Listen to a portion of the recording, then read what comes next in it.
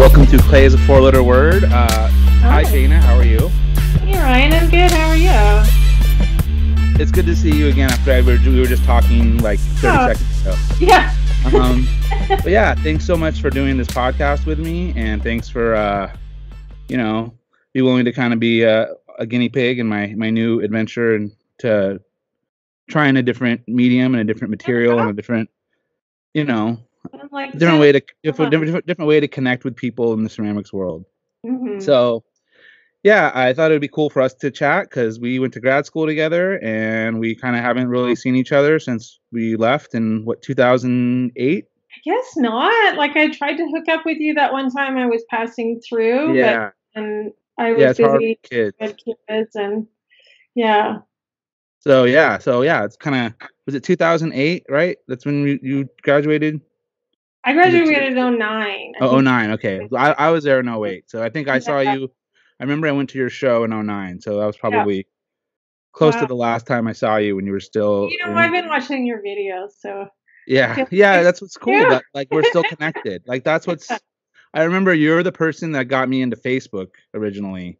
Like Really? back, you're the one that like, yeah, there's this new thing called Facebook, and Huh. you should like check it out. I think it's going to be like kind of a big thing. And I was like, remember I was like What's reluctant at that? first. I was like, yeah, that's like that MySpace. I never got into MySpace, and I was like, MySpace sucked. Yeah. yeah. And then I remember like Facebook was like the biggest thing forever, and then like a couple years ago, I got off Facebook because it was too toxic, and I got too involved with political and Mhm. non-productive discussions with people that I was no point in talking to. So I kind of just one day was just like, F this, delete, delete, delete, delete, and just focused on Instagram because it's Keep it more nice and clean.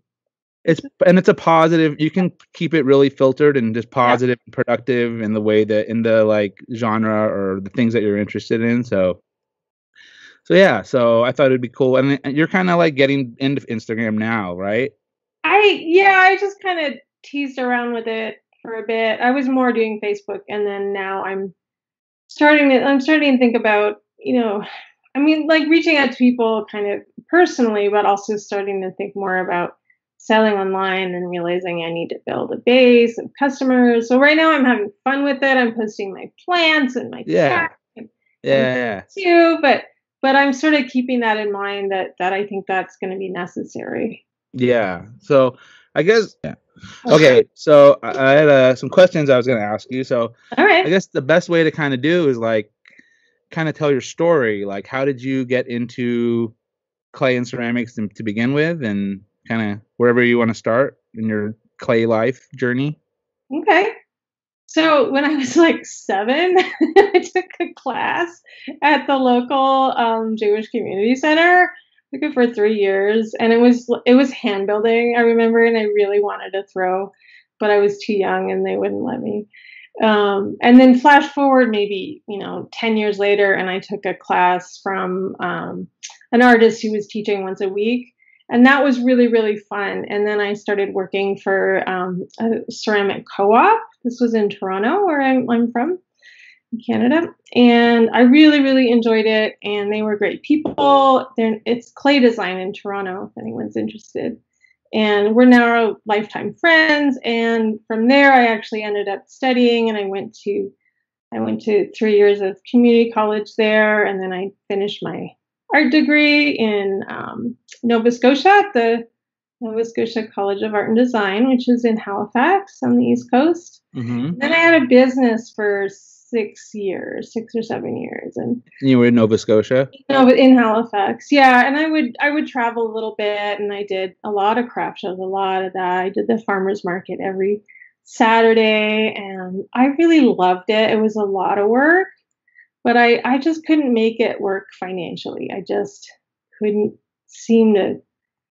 I tried all these different options, like less people that work for me, more people. I mean, I tried larger quantity. It was just really hard.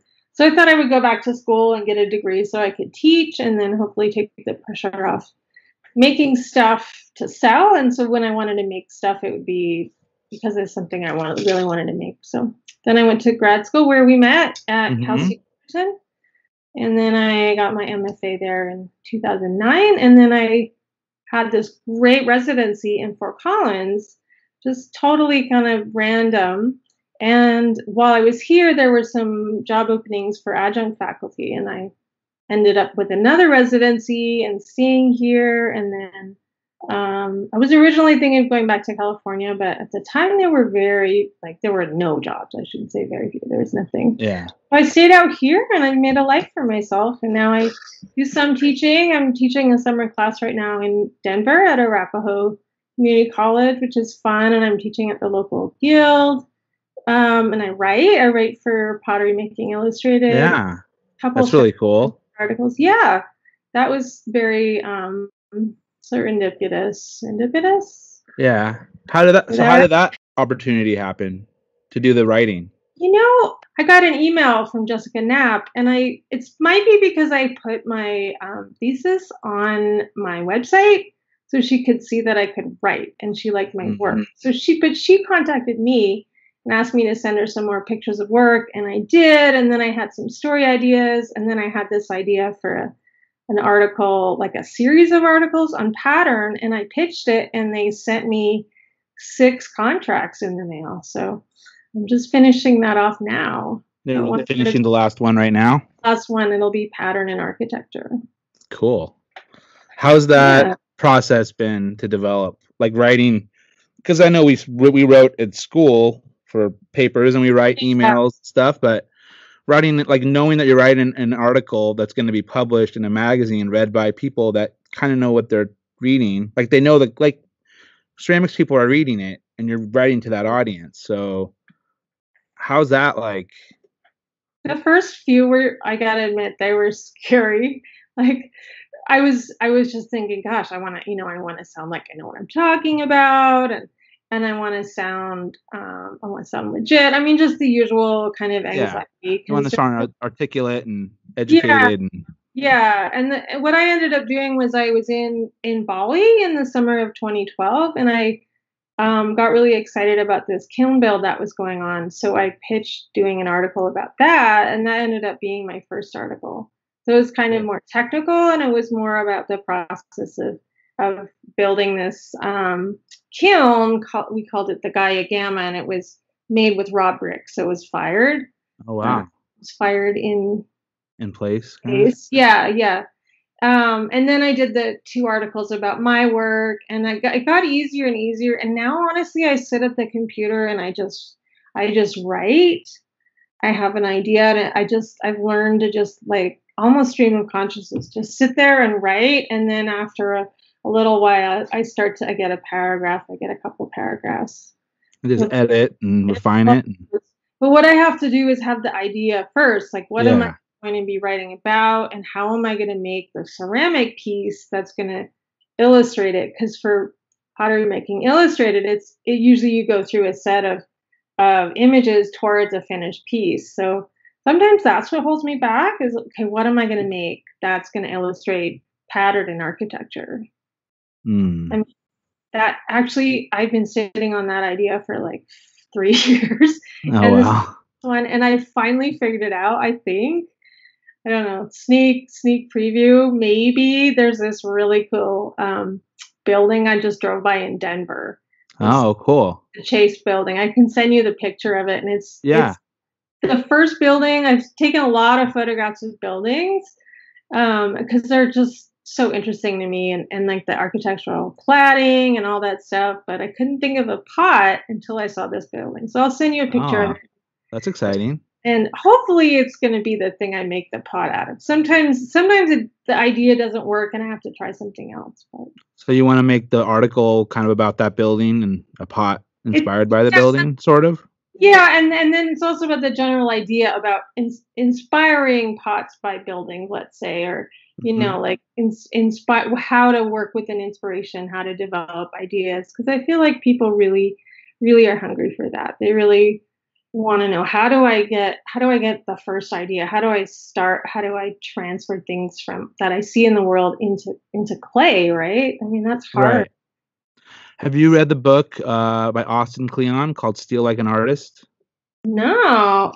Sounds familiar. Steal like an artist. I think I've Yeah, it's a popular book amongst the art community, and it's a good it's a good read if you're in a way to kind of, it articulates the way of a good way of like taking inspiration from other resources, whatever it is in the world that you see, and kind of just gives you like a license, or like it kind of gives you like a little more like, oh, it's okay for me to be influenced by these things and to take that direct influence and apply it to my work in my own way. Obviously you don't want to copy, but like you can't reinvent the wheel. You can't, everything's been I mean, it's so hard to create new shapes and forms and textures. So it's really just taking everything. Where artists pull ideas out of, like, we're some kind of magical beings, you know. Like, I think what non-artists don't realize is that we just are kind of allowing ourselves to take things from our environment, you know, and then riffing on that rather than like thinking everything has to be this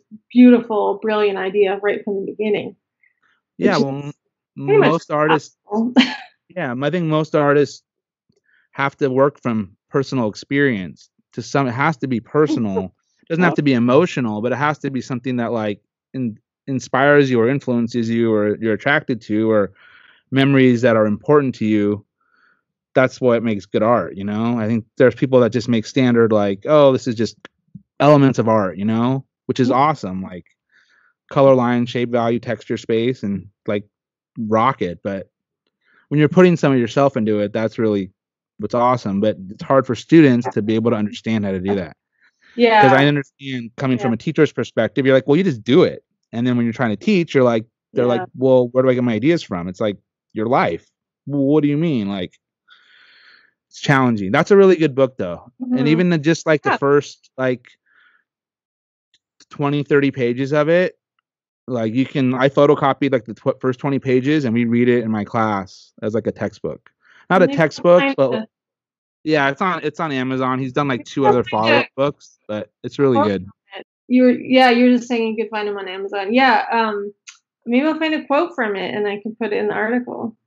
Yeah, for sure. Yeah. It's I mean, just the title itself is Steal Like an Artist, you know? Yeah. And I'm not a big reader, but that's one of the books that I've read a couple times, and you know, it's a good art book for non like people that aren't like big readers, I guess is a good way to put it. It's like the way it's written is very much like a small book.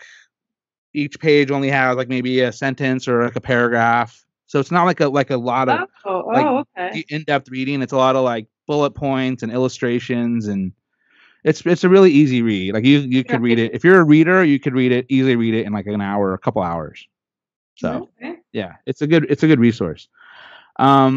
So what has like the transition from grad school to like artist professor, like graduating and then like moving, like that's a big kind of life.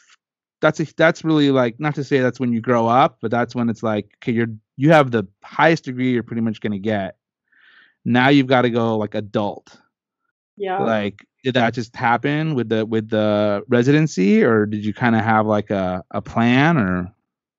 Well, honestly, I had really hoped to find a full-time college job, like a tenure track, jump into it. My mom was a university professor and she had a great job, right? Yeah. I mean, she's pretty smart, pretty brilliant, and she wrote a bunch of books. So, I mean, I'm not necessarily assuming that everyone's going to get that, but I graduated at a really sucky time. I graduated at 2009. And so I applied a whole bunch of jobs, and I was on some short lists, and I did some traveling, and they just didn't work out. So you can hear my cats coming. Yeah, I did hear the cat. She might come in and say hi. That's okay.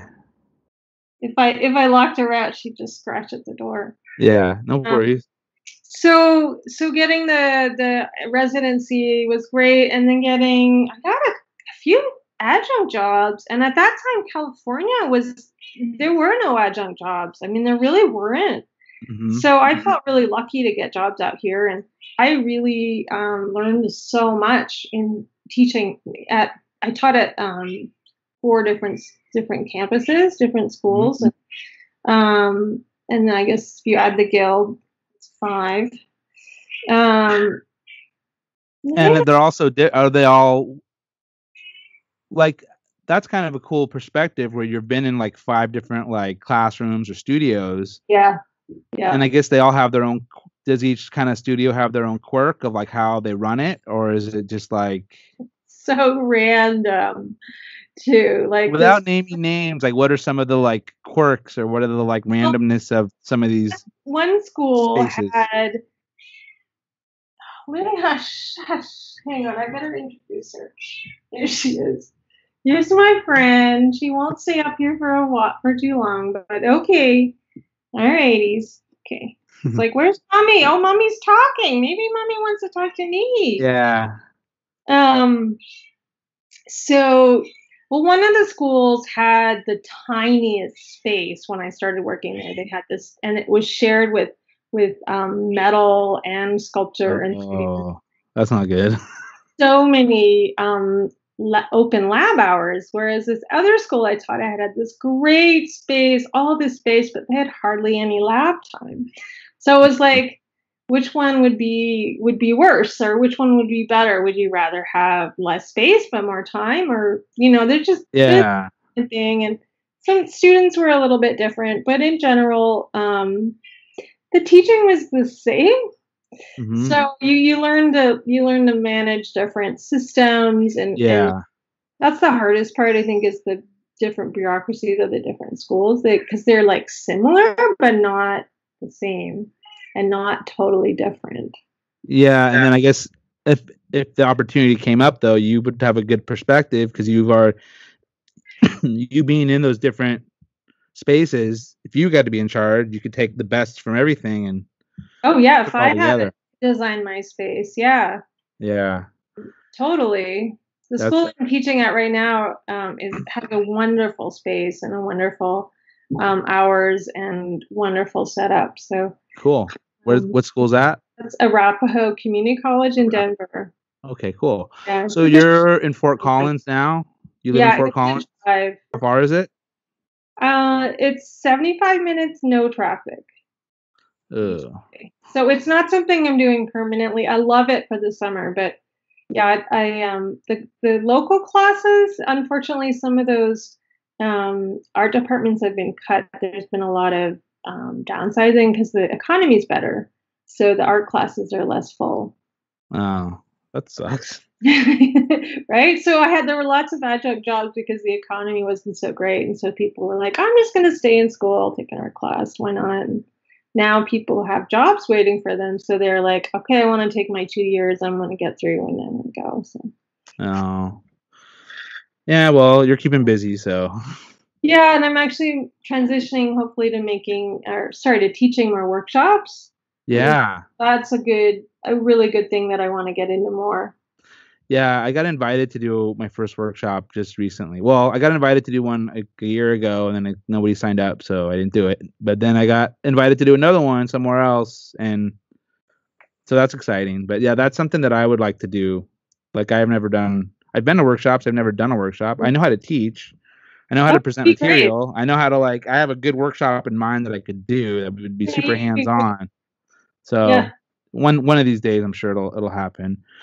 So you're teaching, but then you're also making, right? You're cake still. making. Yep. Do you have a studio at your house, or do you just work? Yeah.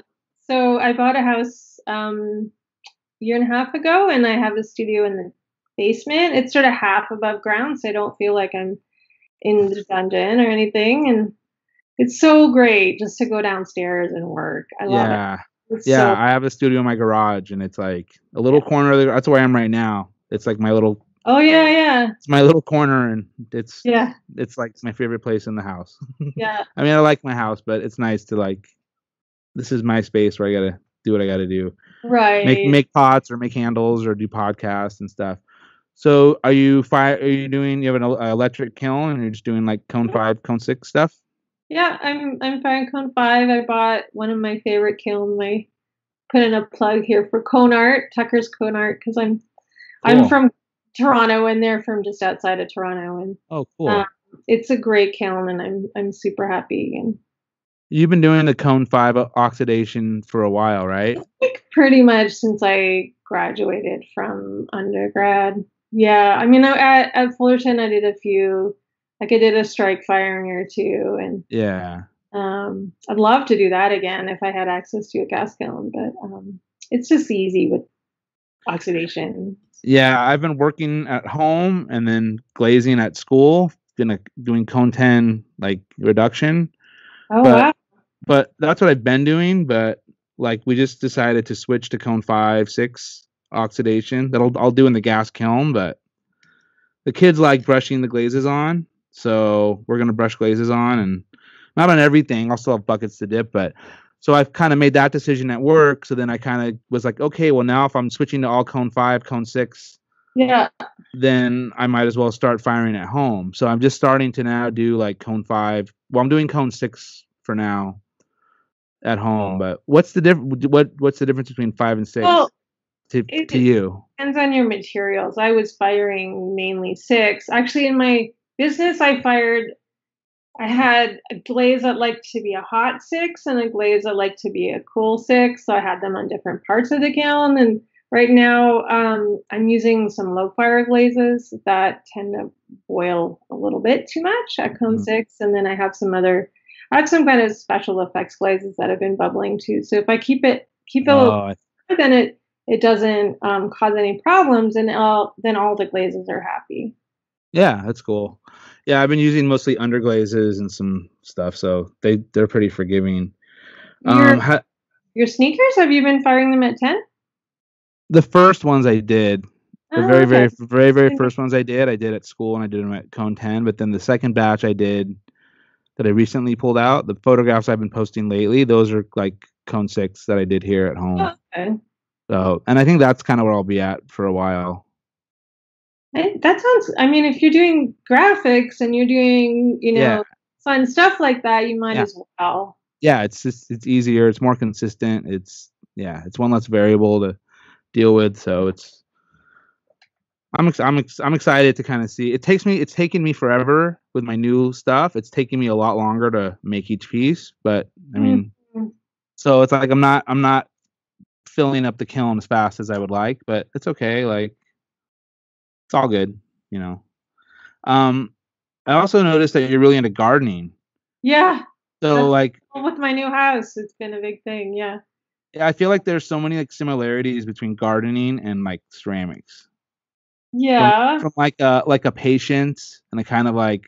process and a kind of like steps, and you gotta wait, man. Like you gotta let stuff grow. It's like you Yeah. gotta just wait. So it's And kind of that's funny, like you're into those two things, and I guess a lot of ceramics people are kind of into gardening, but it's I definitely see in my gardening experience, I definitely notice the same kind of like, yeah, you just have to kind of wait. Plant something, it's like cool, like check it tomorrow. It's like yeah. checking my mugs, like, oh, they're done. I gotta leave them uncovered for a couple I days and totally agree. Sometimes totally, it's a matter of like, "Oh, it's too hot right now, I have to wait a few hours to go out," which is so similar to like, "Oh, my pot's a little bit too wet, I gotta wait a few hours." So, I never made that connection, that's good. yeah. When there's in a million variables of way things can go wrong, Yeah. often out of your control, and it's up to you to kind of like zig and zag Yeah. to kind of deal with. I guess yeah, the, it's kind of cool Yeah. to see your like gardening posts because I'll be scrolling through my thing and it's like pots, mostly pots, ceramics. Then it's like plants, like Shayna, cool.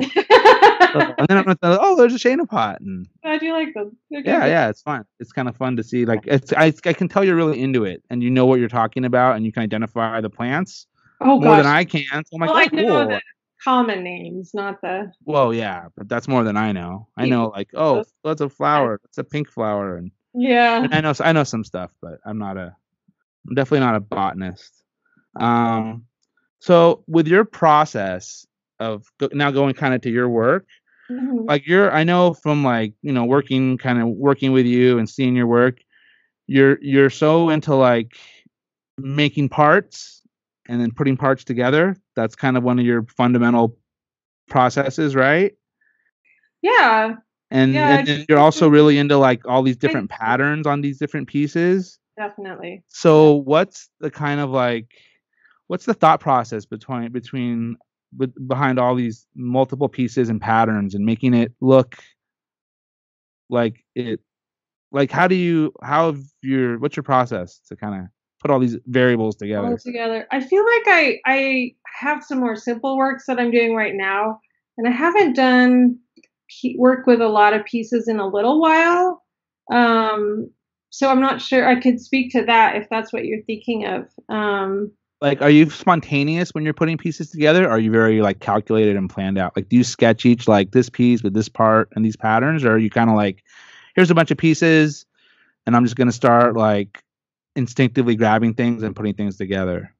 Usually, like for a new body of work, it starts just like that really loose, and I'll make a lot. I make a lot of stuff. Like I have this fear of only having one throne or two pieces. I want to have like five of this and five of that and five of this, and then it'll be more playful.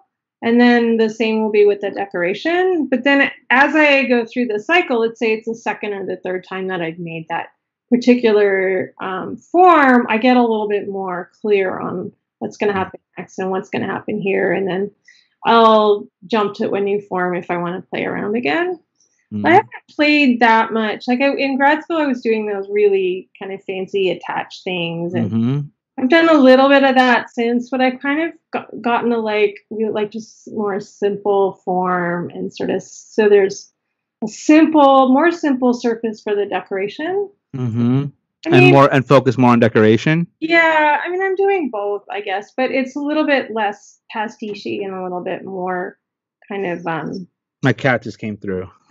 oh, your cat Yeah, is she just walked wider by. than mine. If I could grab her, I'd grab her, but she's Um, she's going to find a mouse or something to kill and leave in our living room. It's awful. She's an uh, indoor outdoor cat, and she's yeah. just like her name is Shira, which I don't know if you remember He-Man back in the day. It was a cartoon. It was an American cartoon, but it was a cartoon when I was a kid, and named He-Man. And then there was the girl, his like cohort was named Shira. She was a warrior princess. When we got my cat to begin with, we got her because we had a mouse problem. So we got Uh, her with the intention of like you know do your cat things. This was like 8 years ago, and now she's just part of the family, and she tends to like bring in mice and leave their corpses in the living room. oh, And she's my kid picked up one, like half of a mouse. oh And man. they're like, "What's this?" I'm like, "Oh my god!" Like, Did she eat half of it? yeah, it's Oh, she's gross. I mean, she's a nice. cat. She's a cat. She just does what cats do. So, anyways, um, but yeah, I always liked watching you work. How you would just like make all these. I would just see you like make all these things, and I'd be like, "What are these little pieces you make? And little parts you would make?" I mean, I always knew like it was part of something bigger, but it started to be like that's just like a little, and then it turns into you just cut and you just use like a quarter of it or like a slice of it or you'd bend it. I'd be like, oh, it's so like amazing and fun to watch. Like Oh, cool. I always liked watching your process, and I think I took some of that like looking back on my work in grad school, I think I probably was a little bit influenced by you because I know I started doing more of that, like throwing different elements and just attaching them together to make. I mean, our work was way different, but I think the idea of just like making the parts and then the parts become the larger form. I definitely appreciate that part of your process, and I definitely like the pattern because I really like pattern and stuff too. So, um, um, how has so I know you're kind of new on the Instagram thing, but what about like how do you think like social media is changing? Is social media changing your art practice?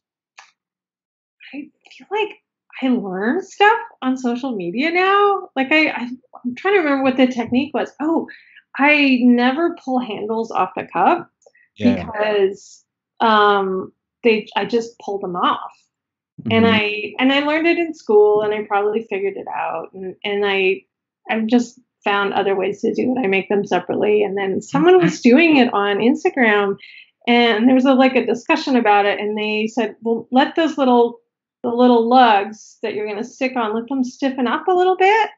So I did that and suddenly I can pull handles off the cup, off the body of the mug and I was like, Oh, "Woohoo." I mean, this is like 30 years in. I'm learning new stuff. I love it. yeah. That's It, Instagram, it man. man, I think there's so much. it's hard because I can get sucked into it, or I'm like on it and just looking at things and just going into like stalking people's profiles and looking at videos they posted a long time ago because it's just like interesting. And but I've learned so much on social media. Like I learned so much on Instagram. Like I feel like since I really took my life on social media more like not a job, but more of like I'm here to like connect with other ceramics people and learn about ceramics and kind of took it more of like not school or a job, but took it more serious like that. I feel like it's gotten me a lot. I feel like I've improved and grown a lot as an artist just because of building relationships with some people and some people giving me like honest feedback. Because I don't know about you, I don't get critiqued anymore. No, it's all up to us. Yeah, and it's hard. Like people are generally like, "Oh, like everything's great." Yeah, and try not to be too harsh, because we're our own worst. But Yeah. yeah, But I yeah. think there's some good. I know. So there's one person that I've kind of has helped me a lot. Tim Kowalczyk, who was on the podcast a couple episodes ago, who does the cardboard cups. Oh, okay, yeah, Yeah. yeah. So Yeah. he messaged me like a couple. It was like 2 years ago. Like 2 years ago, I think, when I first kind of started getting a little more serious. And he was like, "Hey, can I give you some like constructive criticism?" And I was like, "Yes." He's like, "You need to work on your handles." I'm like, "Oh." I'm like, okay, thanks. And I kind of looked, I was like, I do need to work on my handles. And it was like good. Like I kind of had it in the back of my head, like, oh, like maybe that's something I need to do, but no one said anything. So maybe it's just fine. And Mm. it's kind of hard because I think it as not in an academic setting, we don't get the people to tell us maybe they really see it because it's like, well, this isn't we're not in academia anymore. So Uh-huh. Totally. it's I rough. think like that's like someone once said to me, that's when you're ready to graduate is when you can do that for yourself. And Yeah.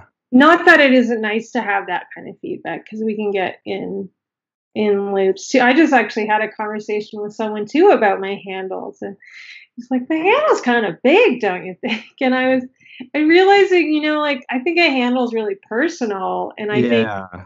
like I used to make smaller ones until I decided to make them bigger because I felt like men weren't fitting their hands into my handles for my cups. And then maybe they just got too big and I stopped noticing. Or you know what I mean? I mean, I think there's a range like of handles for different hands. I think one I For like to sure. change, but just like you kind of get caught in this cycle of doing something the way you've been doing it, and For then you sure. forget until Yeah, and it's easy to get stuck. Like this is it. the way I make handles now. I'm just making my handles. Yeah. And sometimes it's like, oh, like I know I've started to be like when I make a batch of mugs, I'm like, I'm gonna make like some are gonna be more like one finger handles and some are gonna be more like two finger handles. And I'm kind Yeah. of more conscious of like making like a couple different sized handles because like you Yeah. said, different people have different people hold cups different ways and Yeah. Yeah. some people like I tend to like a one finger handle. Like I'm definitely like Oh, one finger. Like yeah. I generally like one finger handles. I generally like smaller cups because sometimes I don't like it when I have a big cup of coffee and if I drink it too slow, then it's like cold. So I like smaller Like cups. So it's huge cup of yeah, and coffee. I know most people like big fat cups of coffee because I've started to get some good feedback over the last like year or so. I've been selling more work and I've been posting work and people would be like, I know for a while I would post it and I would get messages like, how many ounces is that? Like, how tall is that? Like, how big is it? I had people that wanted to buy it, but they're Oh. like, I need to know how big that cup is because I don't want, and mostly it was people because there was like, I don't want a small cup. I want bigger cups. And in my brain, to me personally, I'm like, I don't like really big. I like my coffee cups like 10 to 12 ounces, 8 to 12 ounces probably. That's my ideal like size that I like to personally use. And I found out a lot of people like to have like 12 to 16 or 18 ounce coffee mugs. I was like, oh, well, I guess I should start paying attention to what people want if I'm trying to sell pottery. Like, oh, Yeah. you want a bigger mug? I'll make bigger mugs. Cool. And then I'm Yeah. getting like little ones for kids because I made some kids mugs before. So I'm like, yeah, like I should start making kids mugs again. So Totally. like Yeah. little kids sneaker mugs. I don't know. You could make little kids shoe mugs. Yeah, that's what I'm Kinda saying. shoe Like, little kids, but yeah, oh, I see what you're saying. Yeah. yeah. So I actually have a friend that's getting married. Not getting married. She's having a baby. It's my wife's friend. She's having a baby, and she's like, "Oh, those are really cool." I'm like, "Oh, I'm glad you like it." And it's like in my head, I'm like, "I'll make you and your baby sneaker mugs for your baby gift." So, and then I got one more question, and then I'm gonna. Do you have your phone with you? Yep. Okay, I'm gonna send you the questions I got from online. But while I send you the questions, I have a kind of a general question. Okay. Do you call yourself an artist or a potter? Oh my I know it's God. kind of a dumb question that we've probably been asked a million times, but or do you call yourself a ceramicist or a potter or an artist? Usually I call myself a ceramic artist just because I think it makes the most clear to the majority of people. Yeah. Usually, if there's like a form, like at the doctor's office or something, I call myself an artist. 'Cause I don't think they even Yeah. get that idea of ceramics. Yeah. I Do you call guess yourself a potter? I have sometimes if they look at me a little blankly when I say ceramic artist. Yeah. Sometimes I say that to mean that I make vessels instead of sculptures. Yeah. Yeah. It's just dumb labels. Uh-huh. How did you send this to me in On your Instagram.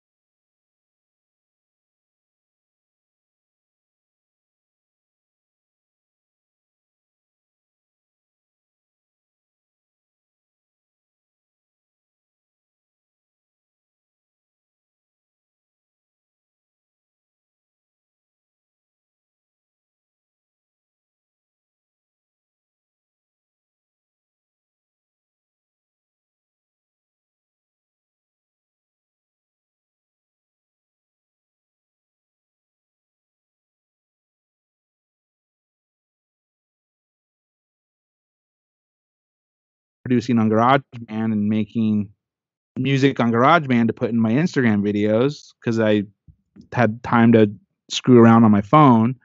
Is And that then when music? You said I've Yeah. noticed it says like you're composing that? Yeah, I just do it on GarageBand. That's incredible. I've actually noticed that and I was wanting to ask you like for real? Yeah, no, I mean, Ryan, well, right? I don't like. What is that? Have you ever been on GarageBand?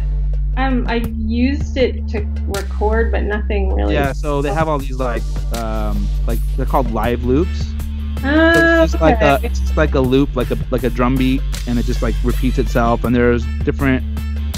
But yeah, you just take all the beats and all the live loops, and you just kind of pick and choose the ones you want, and time them out, and space them out, and I mean, when I was in high school, I too. played music a little bit when I was in high school. Not Cool. very well, but I learned to play guitar and bass and have a basic and I listen to a lot of music, so I have a basic understanding of like how a song is made. And generally I just get a bass line and a drum beat and find some other instruments that sound cool. But yeah, like the music for the intro to the podcast, like that's my song that I.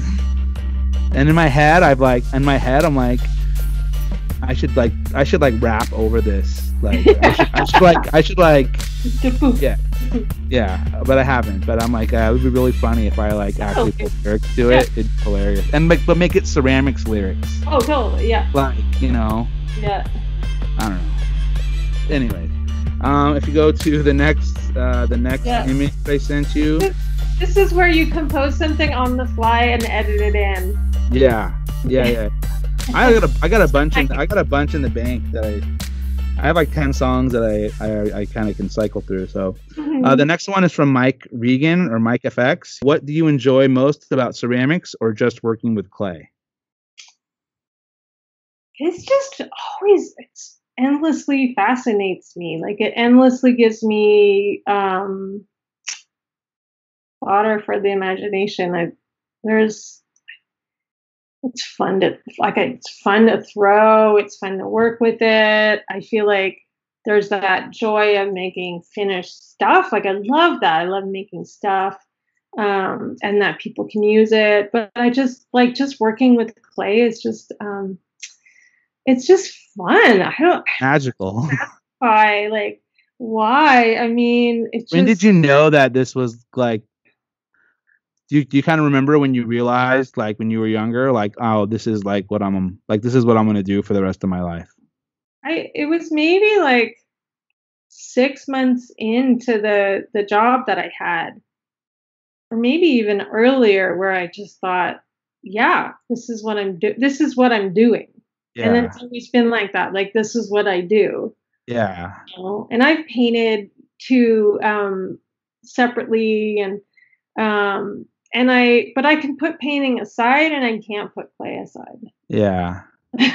That's cool. I feel the same way. It's like, I can't wait to retire from teaching and just be an artist. Yeah. That's like one of these days. Next question is also from Mike Regan. And he asks, favorite form to throw? Mugs, plates, bowls, etc. Like, what's your favorite thing to make? I think I really enjoy cups. I just really enjoy that simple form and how you can create a really elegant shape from something so simple, and then it's such a great service to decorate. But I also like variety, so I really like mixing it up. Like I couldn't make cups forever. I'd have to also make plates, and then I also want to make there's certain things that I'm already making that I realize I need to stock back up on, like these plates that I've been making. And then I took a break and I made some of those constructed forms, actually, these little dishes that I've never really made before. And then I'll go back and I'll make bowls or something, just because it's been a while. I think I really enjoy the feeling of throwing bowls. I love that, like, beautiful curve and that getting that rib in there and getting that rib just perfectly fit in that bowl is. It's also hard, so sometimes I get frustrated. Like cups I find are more easy. So I'd say cups, bowls, and then kind of everything else is kind of equal for that. Yeah. So if you remember, if you go to the next question. Keeps timing out. Yeah. So remember George? George Brisson? Yeah. He had a bunch of good questions. So. Oh wow. So first one. Not this question. So what do you think is the difference between an artist and a craftsman, and what would you consider yourself? Both. Yeah. Yeah. They kind of lead into each other. Yeah. You're not a craftsman making the same thing over and over again, but you're also just not a artist painting paintings. Yeah. I mean, that's the simple answer, is both. Yeah. Yeah. I kind of feel the same way. It's hard. It would hard to put. I would have a hard time identifying as one. You know. I like making stuff. That's basically what it comes down to. And if you find artistic value in it, cool.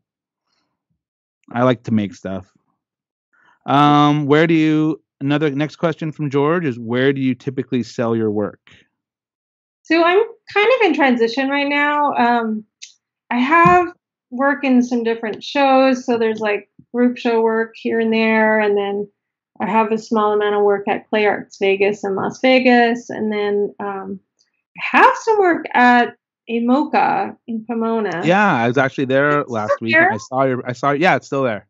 It's just because I haven't heard from them in a little while. I should maybe refresh it someday. Yeah. And I just joined a couple local co-ops here in one in Fort Collins and one in Greeley, and I'm really liking the community.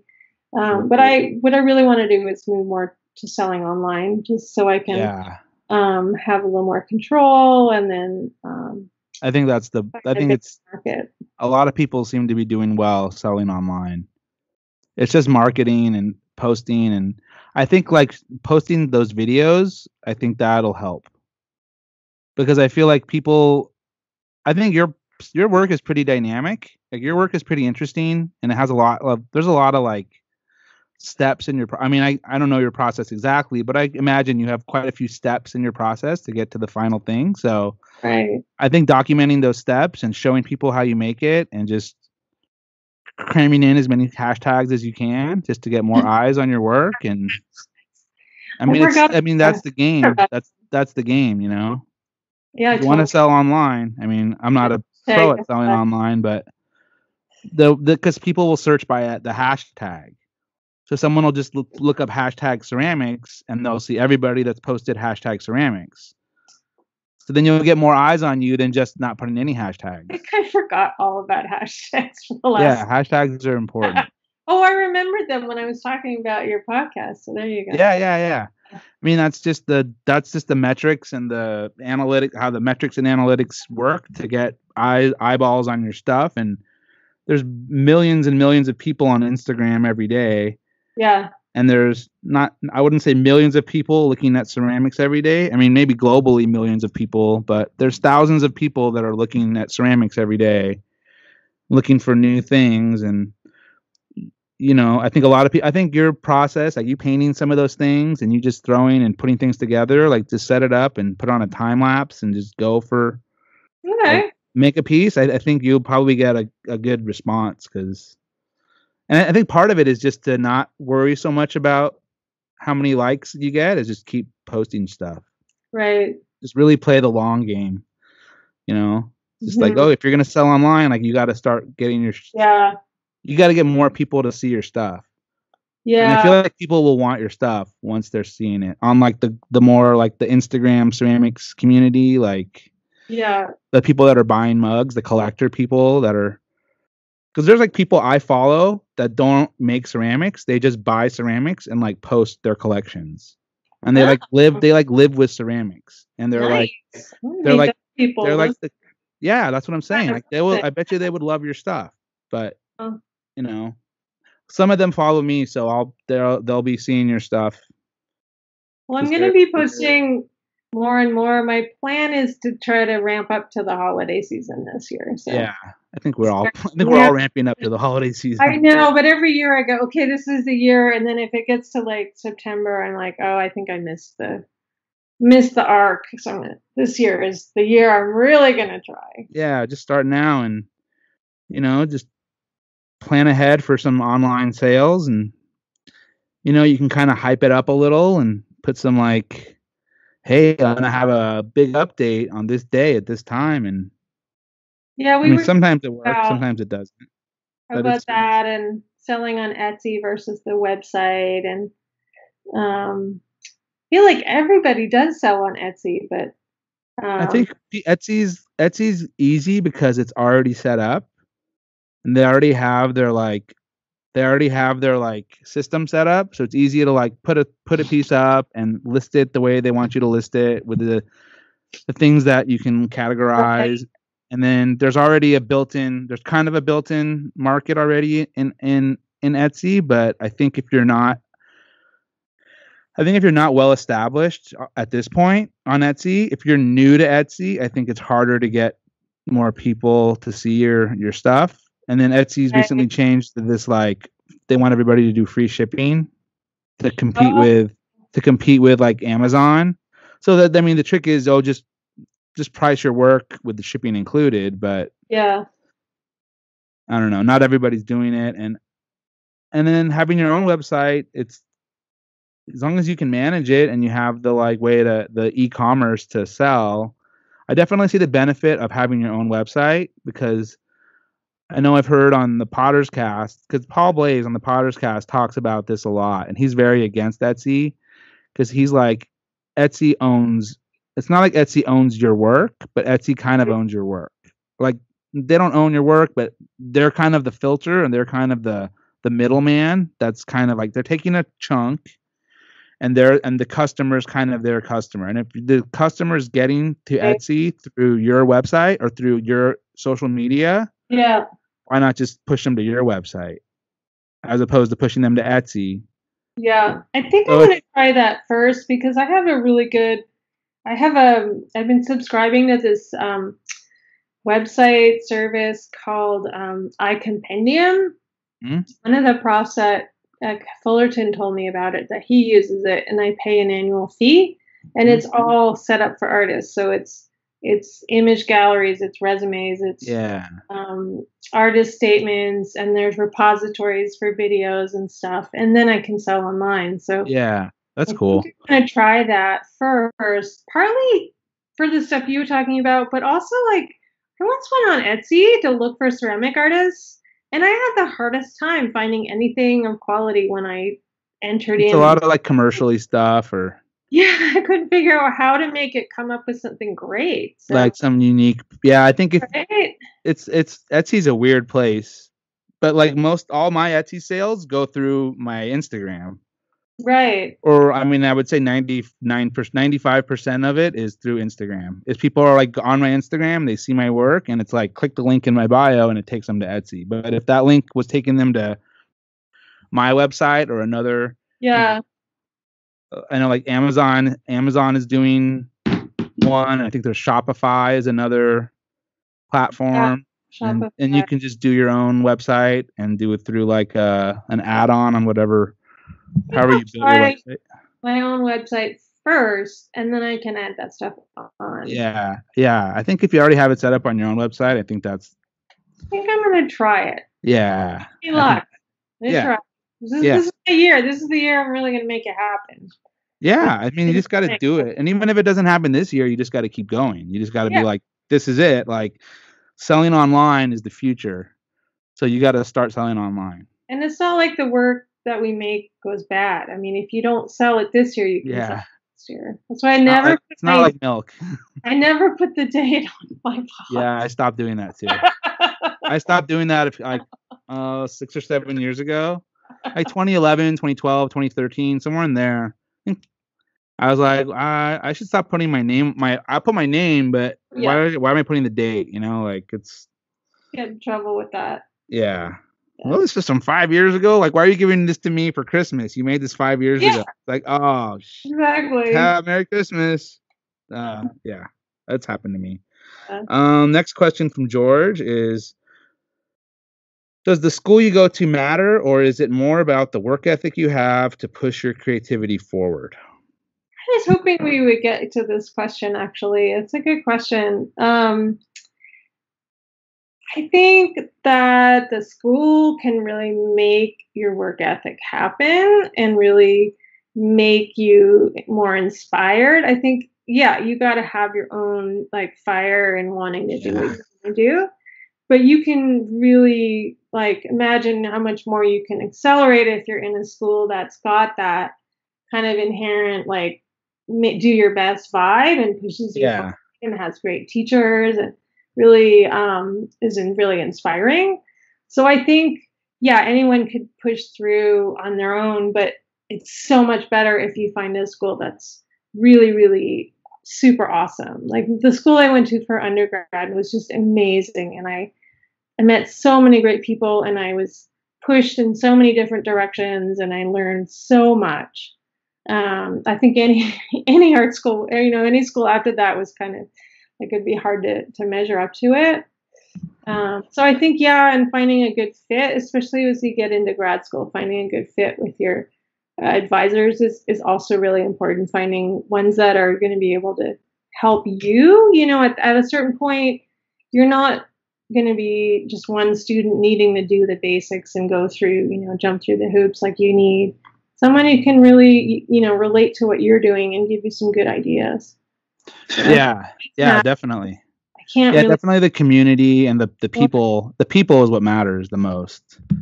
Yeah. Facilities are facilities, and I've always had the there's clay, there's a kiln, there's a wheel. Cool, like we can make it work as long as we have the tools and materials. That's the most important thing, and then if it's the right people, then it's awesome. If it's the right environment with the right support and the right kind of community or the right support, it's really just people that are gonna push you and support you and challenge you when you need to be challenged. Those are definitely the most important. And it has to be the right fit for your personality, because there's certain personalities of a studio or a workspace or a school where it doesn't fit your personality. Maybe they're really reserved and quiet and very serious and earbuds in, and you're fucking music up and pounding beers in the back, making shit, and then you wouldn't fit in there. And then you might be the quiet guy and you got a bunch of savages, Yeah. Whatever. Too, like different kilns and different equipment can really, for some people, really make the experience. Like if you're a wood fire and you go to a school that's got this amazing wood fire kiln and faculty that are really familiar with it, pretty good chance if you're a wood fire too, your personality might end up meshing anyway. Yeah. So I think that is important, but I think it's the whole package. It's the people are really, really important, the faculty and the other students too, I think. And I think having variety, I think more and more, I think in terms of going to different schools, find a school in a totally other part of the country. I really like the special studies that people are doing, the post-bacs. I think those are a really good idea because you can get in another school without having to go through the whole MFA or MA application. So I think that the more people you have who know you and know who you are and like your work and you and can recommend things to you, the better. So yeah, I think those things can really help. Yeah, I think definitely having different perspectives on your work is really helpful. I remember when we were at Cal State Fullerton, I always liked when Ken Takahashi would talk to oh man, I remember because he was a sculpture guy. Yeah, he was able to come to me and look at my pots and talk to me about my pots and would tell me things that I was like, damn, that's good shit, man. Yeah, we were so lucky to have him there, and then just such a different point of view, and yeah, him and Vince and Nobu were all very different. Yeah, and all in their own ways, and yeah, it was I have a lot of good memories of Cal State Fullerton. Next question from George is, what advice would you give to any young potter trying to do ceramics for a living? Take care of your body. Take care of your body. Yeah, because I think, if you're trying to make that your main source of income, you're going to have to make a lot of pots. So you're going to have to be able to work really hard for a long time and just, do yoga, do Pilates, do stretching, do whatever you have to do to be able to do that. Because it's a lot of physical labor. So you got to be okay with that, or else you go into this the more designy area, but then you have to market your work more. So there's sort of the different ways to do it. You still do yoga? I do. I did yoga today, actually. Yeah, I remember you were always like, I'm going to do yoga. I'll be back. I'm out. Yeah, I had to take care of my body. Yeah, I know. That's awesome. Yeah, that's good advice. Take care of your body. Yeah. Last question from George is, who has been your biggest influence? I think you know who I'm going to say. Well, it doesn't have to be an artist. It could be Oh, just in life. ceramic. I mean, I would say I kind of have an idea who you're gonna say Yeah, as a ceramic artist, but yeah. Well, so yeah, as a ceramic artist, probably Julia Galway, just because of the nature of her work and her personality and the way she thinks about making pods and talking about pods. But yeah, there have been so many other artists and ceramic artists that have been influences. Um, but she's probably the biggest one. I took a class with her right before I did grad school, and it was yeah, pretty life changing. And a lot of it was the way that, like, the quality of her kind of attention to detail and to looking at like historical imagery and to being a good craftsperson, being careful. So there were all these different sides to it that really got affirmed for me when I studied with her. And as a teacher, I try to be as good of a teacher as her too. yeah. Do you have any new ceramic artists that you've recently discovered that you think is really exciting, or Oh, I need to think about that ahead of time. Yeah, I mean, but you're still finding some new stuff that's always. Yeah. excites you? Yeah, I just bought a couple of mugs from Eva Lee's Champagne. Mm-hmm. She just moved to Bali actually to be the new director at Gaia Ceramic. Oh, cool. How's that Gaia? Is that awesome Oh, there? it's really great. It'll blow your mind. Yeah, I've seen images and that place looks amazing. And they seem like really cool people too. Oh yeah, everyone's really great. I mean, it's like you're going to this really cool part of the world with clay people around, you know? So it's awesome. Really, the clay Sign people are, me up. yeah. But Sign me up. she sold a bunch of work before she left, and so I ordered some mugs from her from Montana, and they're gorgeous. I'll send you a picture of it because Yeah. they're really loose decoration, really bright color, really different kind of decoration. But when you look at them, you probably see why I like them because they're just so bright and fun and yeah, exciting. Cool. Yeah. The kind of one of the questions I've been asking people on this podcast, because it's like clay is a 4-letter word, Oh yeah. kind of going to the like clay happens, or Yeah. I always think of you with that, actually. I mentioned that to one of my students last week. I said I had a friend in grad school who used to say, clay happens. clay happens. Yeah. Yeah. Yeah. Yeah. So, have you had any major ceramics disasters that stand out in your mind as like low points of your life as a ceramic artist? Well, there was In the that making sense? in the making. There was gonna say there was a time I was at a craft show and the wind blew my booth over. Oh And my gosh. yeah, That's part a of pretty it. big disaster. Yeah, but Like all your stuff got broken? no, just the stuff on one shelf. And Oh. like an hour later, someone showed up with an envelope full of cash. I mean, it was just Oh. so sweet, you know. That's cool. Yeah, but I've been having these pinholing problems with my glazes still, and it's frustrating. And I think I might have figured that out with the tech at my school at Arapahoe is doing this really slow cooling, and that might help. Yeah. It's burning out one of my colors, but that's probably my biggest Achilles heel, and that's the glaze, like, because I mix so many glazes together. Yeah, I remember you were always doing tests. I've always had stuff where it's like to write most of the time, but not enough of the time to make me totally happy. So I guess that's my biggest. And those are all glazes that you're mixing up mostly? No, I mix them. So I have a few that I mix up, and then I use a lot of commercial glazes for the flowers, for the smaller color areas. Yeah. Have you had, and you talked about taking care of your body, have you had any injuries or like Yeah, I have a physical lot of things? chronic stuff. I've got chronic back pain and shoulder pain. So it's actually one of the reasons I went back to school was to not have to make pots all the time. Yeah.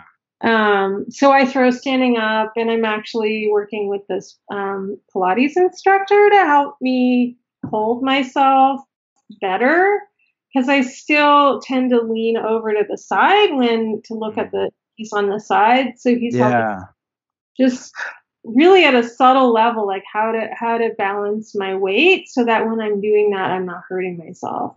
Still working on it.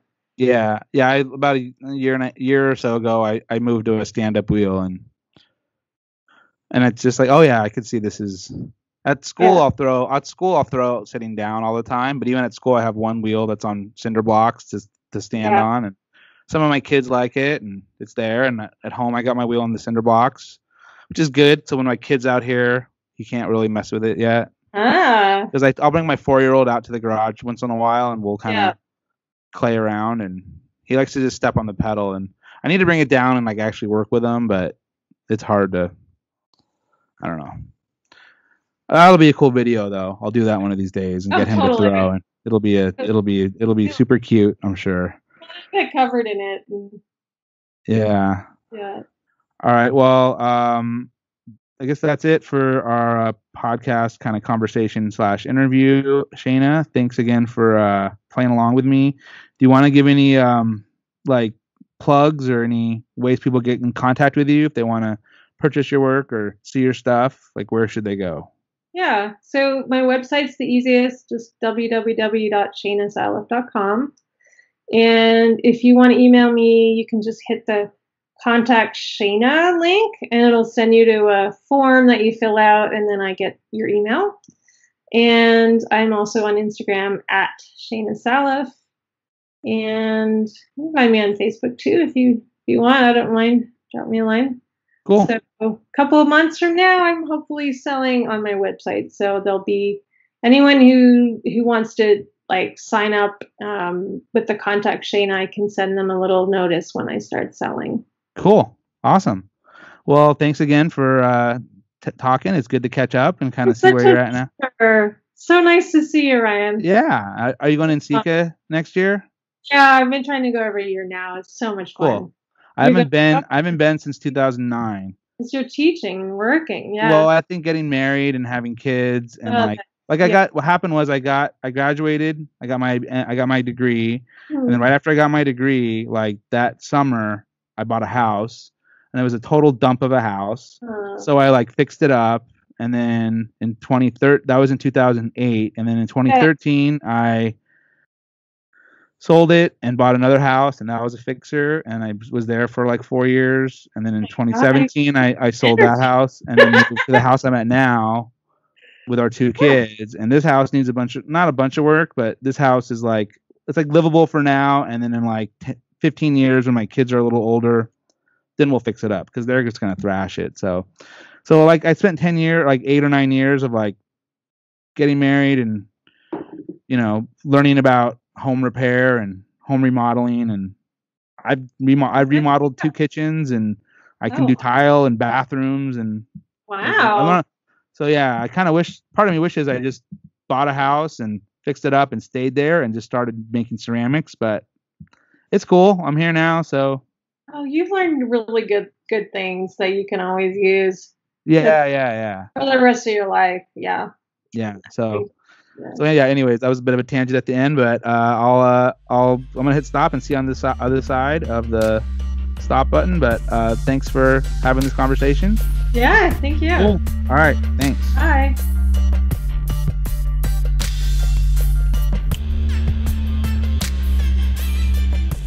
Hey, I hope you enjoyed that conversation I had with Shayna Salif. It was really good for me to catch up with her. I haven't seen her in about 10 years. I think we chatted a couple times on Facebook or Instagram, but it was really good to see her and catch up. One of the reasons I did this podcast was there was a good excuse to call people up and reconnect to some old friends that I haven't seen or talked to in a while.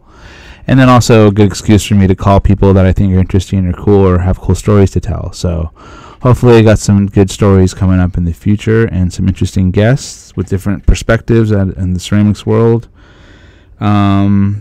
Anyways, if you're watching or listening to this, if you like, rate, review, and subscribe on whatever you're listening to, especially if you're on iTunes and Spotify and YouTube. I appreciate the subscriptions and the comments and the likes. If you're interested, I have some stickers I'm giving away. If you send me a direct message at Clay is a 4-letter word on Instagram, I will send you some stickers free of charge. I'll pay for the shipping. You just give me your address. And if you do want stickers, I appreciate it if you're one of those likers and subscribers and commenters. Next week, I have a big announcement to make, kind of going with the swag, clay paraphernalia, as I like to call it. You know, stuff that has to do with ceramics, but not ceramics. It's like paraphernalia, I think. I don't know. Anyways, once again, special thanks to Shayna Sala for being my guest and my wife and kids for putting up with me. New episode every Tuesday. Follow at Clay is a 4-letter word and at Ryan Reich Ceramics on Instagram. Also, you can find it on Facebook. If you have any questions for future guests, I'll be posting that in the stories the day before or the day of I'm doing the interview. So keep an eye out for that. My name is Ryan Reich, and thanks again for hanging out with me and Shayna today on Clay is a 4-letter word. Peace.